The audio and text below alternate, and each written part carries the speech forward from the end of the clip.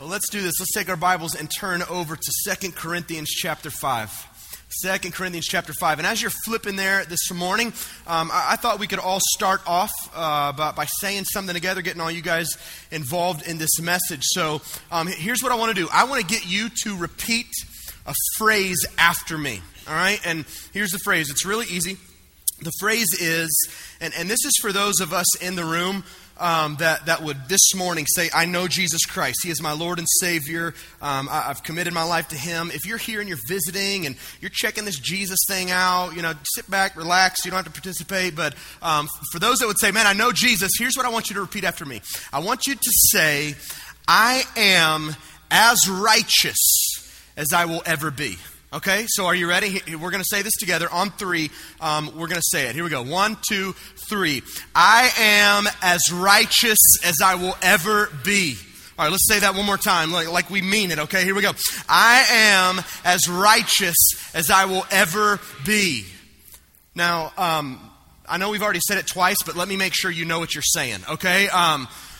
That word righteous, just in case you came in this morning and that's a weird word to you, the word righteous, here's what it means. It means sinless, it means innocent, it means blameless, it means holy, it means perfect, it means morally upright. That's what it means, okay? So now that you know what it means, let's say it one more time together, okay? You ready? Here we go. I am as righteous as I will ever be. Here's my question for you, church. Do you believe that? Do you believe that? See, I love it. I already heard it, man. Somebody over here said yes, and somebody over here goes no, right? And I would guess if I could pass the microphone around the room this morning, that we would get a lot of those. Like I assume that there's others in the room that would go, yes, I am. Others in the room that would go, not even close. Even others in the room that would go, I couldn't even say that statement with you because I feel like I'm so far off the mark, right? Now, if that's you this morning, here's what I would share with you. I can totally identify with that. Totally identify with that. I've grown up in church. I think I've told you guys before, but my mom went into labor with me sitting in a church service. Okay, so I have been in church a long time, all right? And I grew up in church hearing that there was a man named Jesus who was also God, who came into this world to die for my sins because me as a person, I'm not perfect. I've messed up. I've done things to offend God. So Jesus came. He died for my sins so that I could have forgiveness and enter into a relationship with God. And one day after this life is over, go to heaven, spend eternity with God. Like I grew up hearing that. And at age 14, I remember one night in my room by my bed with my dad praying and asking God to forgive me, praying and saying, okay, God, I believe that. I believe in Jesus, and I want you to save me, and I want you to forgive me of my sins, and I want to go to heaven one day after I die, right? Now, here's kind of how it went for me after that point. Here's what I found myself doing. I found myself, after making that decision, trying to figure out what I could do next to make God really like me, right? Like I believed that God loved me enough to send Jesus into the world to die for my sins, but after I had entered into a relationship with Him, I started kind of believing He was mad at me again. Okay? So I did what a lot of us do after we come to know Jesus. I made my list of rules. Like, here are the things that good Christians do, and here are the things that good Christians don't do. And I believe that unless I, through pulling all of these things off, could come before God providing my own sense of righteousness, my own sense of innocence, that God would never truly be pleased with me, never truly love me. And so here's how it looked for me. And I grew up right here in the South, and it looks like this for some of you guys too. Here's how it went. No rated R movies, right? No cussing, no smoking, no drinking beer, no hanging out with certain kind of people, no going to certain kind of places. And man, I was in church every time the doors were open, right? And here's what I found myself doing. Very regularly, I would come before God and I would go, God, here's all I pulled off. Like, man, I didn't hang out with those people this weekend. I haven't drank any beer this week. I didn't cuss except for that one time. And God, look, I was at church Wednesday and Sunday morning and Sunday night and Tuesday night visitation, discipleship at 5 o'clock on Sunday afternoon. God, aren't you happy with me? Aren't you pleased? And this for a good part of my Christian life was the way that I approached God. And can I tell you what happened in my life personally? I got really tired. I found myself being very religious. I found myself becoming very arrogant, looking at the guy down the street going, I'm doing better than him, right? God should totally love me more than that guy because, man, I've pulled off a lot more of the list than he has. And here's what eventually happened. I got so tired and so frustrated with coming before God with my list, hoping to feel more loved by God because I had done all these great things. I got so frustrated by that eventually I almost gave up and almost threw in the towel on my relationship with Him. I mean, it was tiring. And I just couldn't keep up this standard of feeling like I needed to be good enough for God. Some of you guys in the morning or in the room this morning, you get what I'm saying. And you get what I'm saying either because you've been here before or because you came in this morning and you're here right now. Some of you get what I'm saying because this is the way you've lived your Christian life and you've already given up on God because it's so frustrating and so tiring. And I remember being that kid in church and I'd hear that statement like Jesus from the Gospels would say, come and follow me, my yoke is easy, my burden is light, right? I was always the kid sitting in the service going, that's a lie, right? That is a lie, Jesus. You had no idea what you were saying because this is hard and this is heavy and this is burdensome. Here's my prayer for you this morning if you're in this place. I pray God sets you free. I pray God will open your heart and open your mind this morning and set you free from religion. I pray this morning that you leave feeling more loved by God than you ever have in your entire life. My prayer for you this morning is that you would leave knowing that if you know Jesus Christ as your Savior, that you have nothing to earn, nothing to prove, and that you are in fact in the sight of God as righteous as you will ever need to be. That's my prayer for you.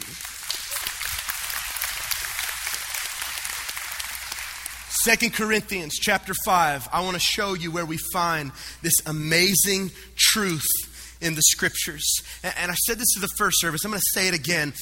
If you're like me, you grew up in church hearing this passage, okay? Don't just hear it, listen to it. Listen to it this morning, okay? Let it grip your heart this morning. Listen to what the Apostle Paul says in 2 Corinthians chapter 5, starting in verse 17. He says, therefore, if anyone is in Christ, he is a new creation. The old has passed away. Behold, the new has come. All this is from God, who through Christ reconciled us to himself and gave us the ministry of reconciliation. That is, in Christ, God was reconciling the world to himself, not counting their trespasses against them, and entrusting to us the message of reconciliation. Therefore, we are ambassadors for Christ, God making his appeal through us. And we implore you on behalf of Christ, be reconciled to God. And listen to this. Please don't miss it.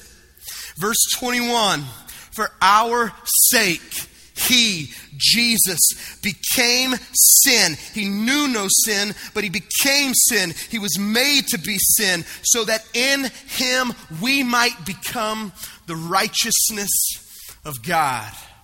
This is good news this morning. And again, my prayer is that you walk out of here forever changed by this good news. I want to point out a few things from this passage. The first, I just read it in verse 21. The first thing is this. You need to know this morning, if you're taking notes, write this down, that Jesus is your righteousness. You are not your righteousness. You don't provide your own righteousness. I'm not my righteousness. I can't provide my own righteousness. Jesus is our righteousness. The first place we find this amazing truth about Jesus is in the Old Testament. If you go all the way back to the Old Testament book of Jeremiah in chapter 23, we find the prophet Jeremiah telling the Jewish people that they are about to be exiled from the promised land that God had given them. If you go back and read the Old Testament, here's what you find God telling his people constantly. He says, listen, if you follow me, if you obey my commands, I will bless you like crazy. But then on the other side of that, God constantly says as well, if you disobey me and you fail to follow me as your God, things are going to go really badly for you, right? I want to do a message series sometime through the Old Testament. I know that would take forever, but I just really like this idea because I hear people all the time saying, Old Testament God, he was cruel, he was mean. I want to do a series called God's Not Mean, People Are Dumb, right? Because here's the deal. Go read the Old Testament. God's going, just follow me, I'll bless you, it'll be amazing. But if you don't, it's gonna go bad. And then what happens time and time again, it goes really bad, and the people come back, and God, forgive us, take us back. And what does God do?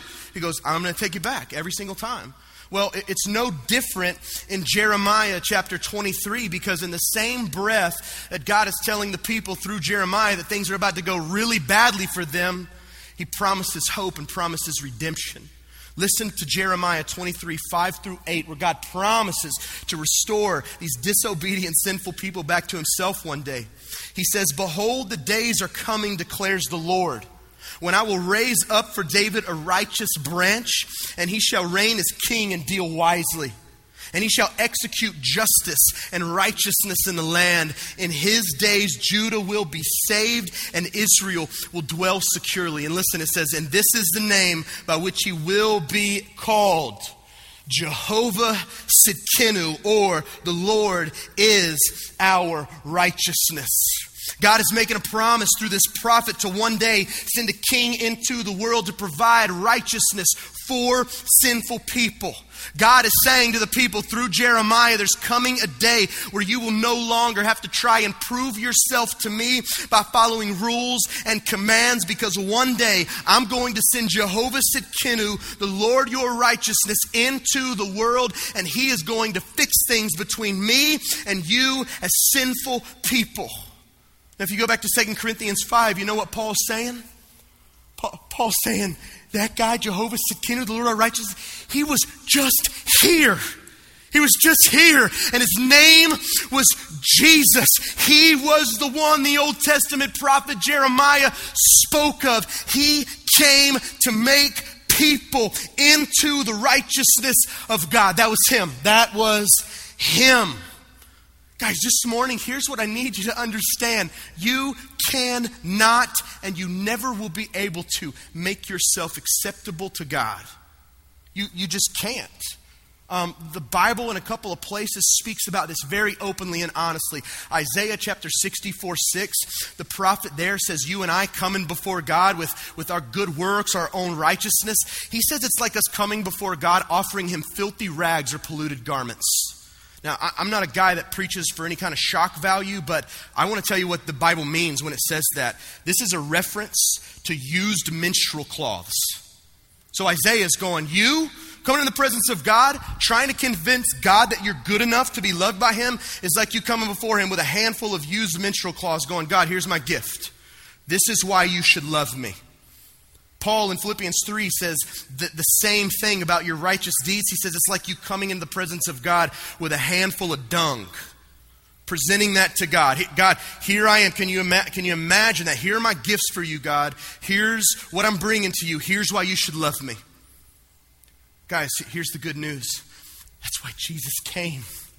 That's why Jesus came. You see, he knew that. He knew that we could never walk into the presence of God through our own power, our own works, and present ourselves acceptable before God. So Jesus came into the world to do something for us we could never do for ourselves, to make us righteous so that we could be accepted and loved by God. This is the good news of the gospel.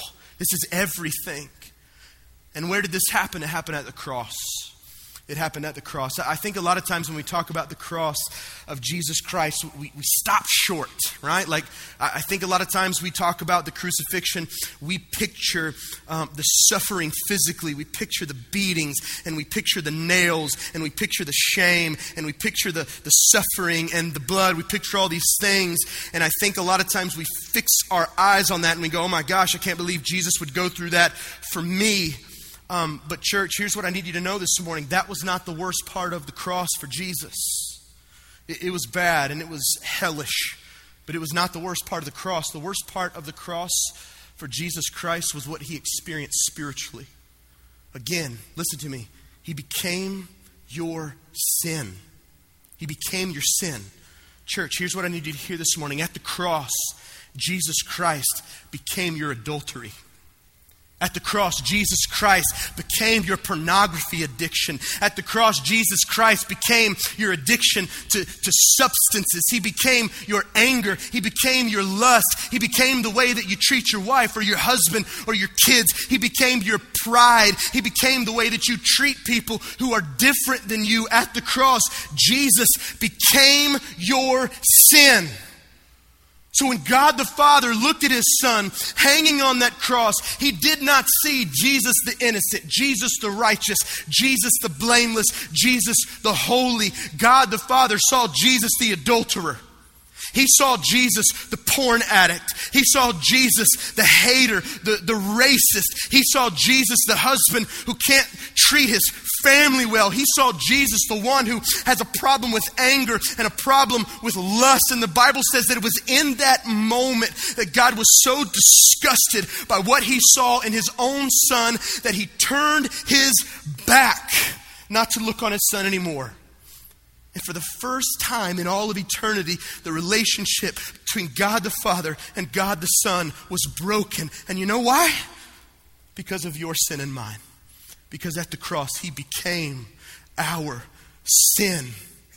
And as God had his back turned on his only Son, all of the anger and all the punishment and all the judgment that my sin and your sin deserved, God the Father took it and he poured it out on his Son Jesus so that you and I would never have to experience it, never have to know what that's like. Jesus went through hell so that you and I would never have to.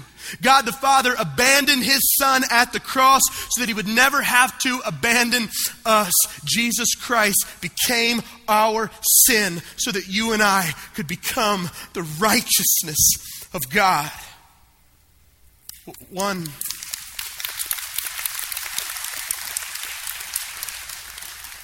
of my heroes in the faith, Martin Luther, calls this the great exchange. And he speaks about how at the cross, Jesus literally exchanged his righteousness for our sin, so that when God looks at us, he no longer sees sinful people deserving of his wrath, deserving of his anger, deserving of his judgment. But if we know Jesus, he now looks at us as his very own children with the same righteousness that he sees in his Son, Jesus Christ. Colossians 1:22 says this beautifully. Listen to this.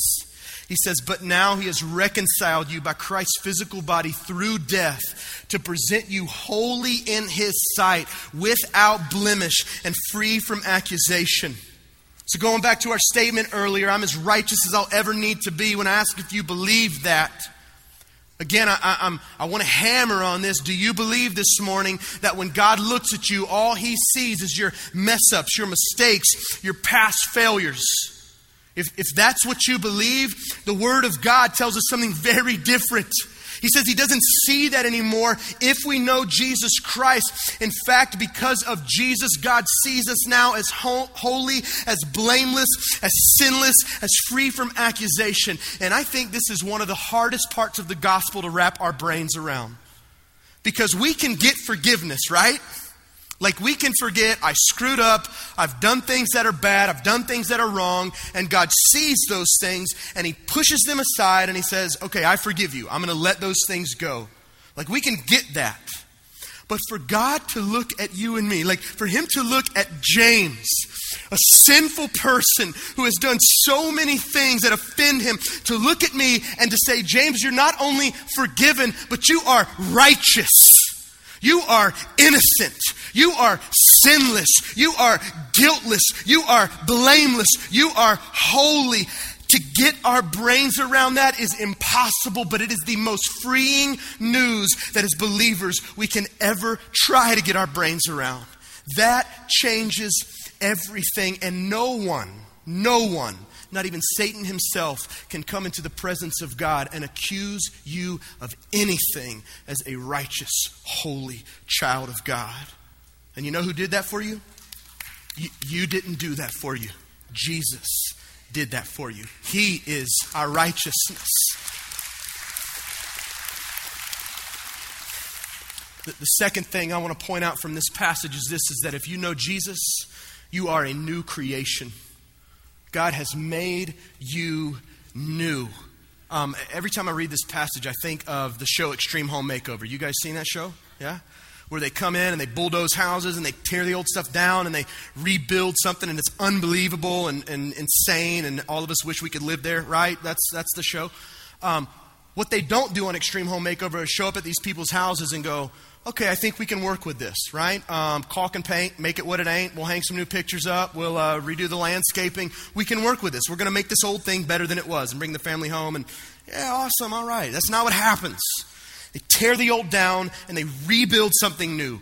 This is the picture Paul's painting in this passage.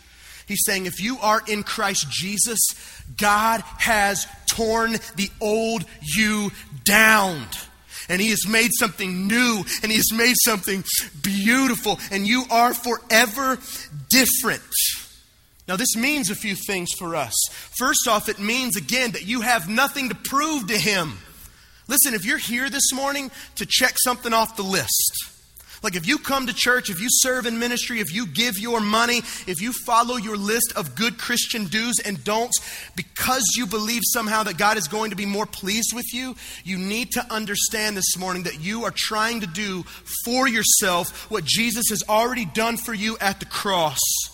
And by you believing that you can pull that off, you are living in arrogance, you're belittling the cross, and you're killing yourself spiritually. And it's only a matter of time before you throw in the towel and you give up. Guys, you have nothing to prove. You're new. You're a new creation. For others of us in here, it means we've got to let our past stop defining us. Listen, I know some of you guys in here, you've messed up. I have too. There are things that I would not want anybody to say from this stage about me. Things that I'm ashamed of. You know what? It doesn't matter anymore if you're in Christ. Because if you're in Christ, you're a new creation. The old has gone and the new has come. God has put the old stuff in the past and He has left it there. And by you bringing it into your present and into your future, you are not honoring Christ. I heard a quote this past week. My friend Rodney Hunt sent this over to me, and it's by Louis Giglio, and he said, us beating ourselves up for our past failures does not honor Christ at all, who has already been beaten up for them. You got to leave the past in the past. You're a new creation. This mentality of God can't love me, God can't be pleased with me, God can't use me because of all this stuff I've done, that's not from God. That is from the enemy. And this morning, you've got to know you are new in the sight of God, clothed in the righteousness of Jesus Christ. The old stuff is old. It's time to live in the new.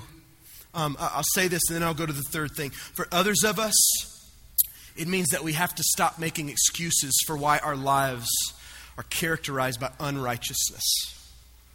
If you are a believer in Jesus Christ, if you know Him, you are new. You're new. God gives you a new heart. He gives you a new mind. He changes your passions. He changes your desires. And sometimes it takes time for this stuff to happen. But the fact of the matter is, and the truth is that you are a new person. It always bothers me when I hear somebody who says that they know Jesus. It always bothers me when they say, well, Jesus died for my sins. Now I can kind of do whatever I want. It doesn't matter. If that's you this morning, please be careful and please read this book because you may not know Him. That would be my challenge and encouragement to you. For those of us that know Jesus Christ, clothed in the righteousness of the Son of God, made new creations, things are different. And you know what? We're all going to mess up and we're all going to fail, but somewhere inside of us, God has given us a desire to pursue a righteous life, not so that we can make Him love us, but because He already has. Not so that we can make Him be pleased with us, but because He already is, because of His Son, Jesus. And so some of us, man, this morning, through the power of the Holy Spirit living inside of us, if we know Jesus, we need to kill our sin. Put it to death. Jesus died for your sin so that we could put our sin to death. And some of us have to do that this morning. The last thing I want to point out from this scripture is this, is that we are ambassadors. We are ambassadors. In this same passage that Paul talks about, the righteousness of God, he tells us what our life's purpose is simply all about. And Paul reminds us, says, God saved us. He reconciled us to himself. He had Jesus pay for our sins, made us new creations, clothed us in righteousness so that you and I could go into the world and share with a lost world that God wants to do in their lives what he's already done in ours. I love 2 Corinthians 5 verse 20. It calls us that word ambassadors. And here's a simple definition of what an ambassador is. An ambassador is a diplomatic official of the highest rank sent by a government to represent it on a temporary mission as for negotiating a treaty. So apply that to us. We're ambassadors for Christ. Here's what that means. It means that you and I have been put here on this earth by God for a temporary mission to negotiate peace between him and a world that needs him. Paul says that God put us here so that he could make his appeal to the world through us to convince lost people that he is a God that does not want to hold their sins against him. Friends, this morning, this is why your heart is beating. This is why you have breath in your lungs, is so that you can run out of this place and you can tell the world about Jehovah Tsidkenu, the Lord our righteousness, who came to do away with our sins and to give us everything we need to be loved and accepted by God. This is your purpose in life, to share this good news. So he said, if you're a great doctor, be a great doctor and share Jesus. If you're a great lawyer, go be a great lawyer and share Jesus with people. If you're a teacher, be a fantastic teacher, but don't ever forget that you are an ambassador for Christ before you are a teacher. Then if you work at a bank, go be a bank teller and be an ambassador for Christ. Negotiate peace between God and people while you're there. That's why you are here. Now, let's be honest. We have an enemy, and he wants us to do the very opposite of that. And he's going to do everything in his power to convince you that God does not love you, that God is not pleased with you, and that your life should be about another purpose, making myself good enough for God. That's what the enemy wants you to believe. God can't use you. God can't love you. God can't be pleased with you unless you do all these things. This is how the enemy gets people out of the game. It's why some of you right now are so caught up in religion and religious activity, but have no affection for Jesus. It's because the enemy's convinced you that your life is about making God like you, making God love you, and you've stopped believing that he already does. Guys, can you imagine what would happen if every single person in this room left this morning believing that because of Jesus, they were loved by God and as righteous as they will ever be? Can you imagine what would happen? I'll tell you what I think would happen. I think that we'd have people running out of this place and they would stop trying to be so religious and they would truly start loving Jesus. I think if we really believed that, we would quit seeing this Christian life as burdensome and we would start seeing Jesus Christ as our treasure. I think if we really got this, instead of trying to spend our time to earn what's already ours because of the cross would become our motivation to offer our lives to God as a living sacrifice every moment of every day. I think we'd see a bunch of people running out of Westridge Church, not looking at their watches because they were ready for service to be over, but looking at their watches because they couldn't wait to run back into the world to share the good news of Jehovah Tsidkenu, the Lord our righteousness. God does not want to hold your sins against you. That's what would happen. We'd run into our jobs, into our neighborhoods, into our families, and we would not be able to shut up about how amazing the love and grace of God is for people who are sinful and disobedient and in need of him. That's what would happen. Guys, this morning, I pray again that you leave forever changed by this good news. That truth, there is now no condemnation for those who are in Christ Jesus.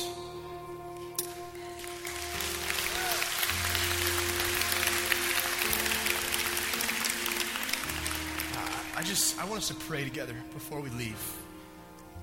And if you're here this morning and you've never entered into a relationship with God through Jesus, if you have been spending your time trying to prove yourself to God, earn the love of God, I just want to invite you this morning just to stop and to find your hope and to find your rest in Jesus Christ and in Him alone.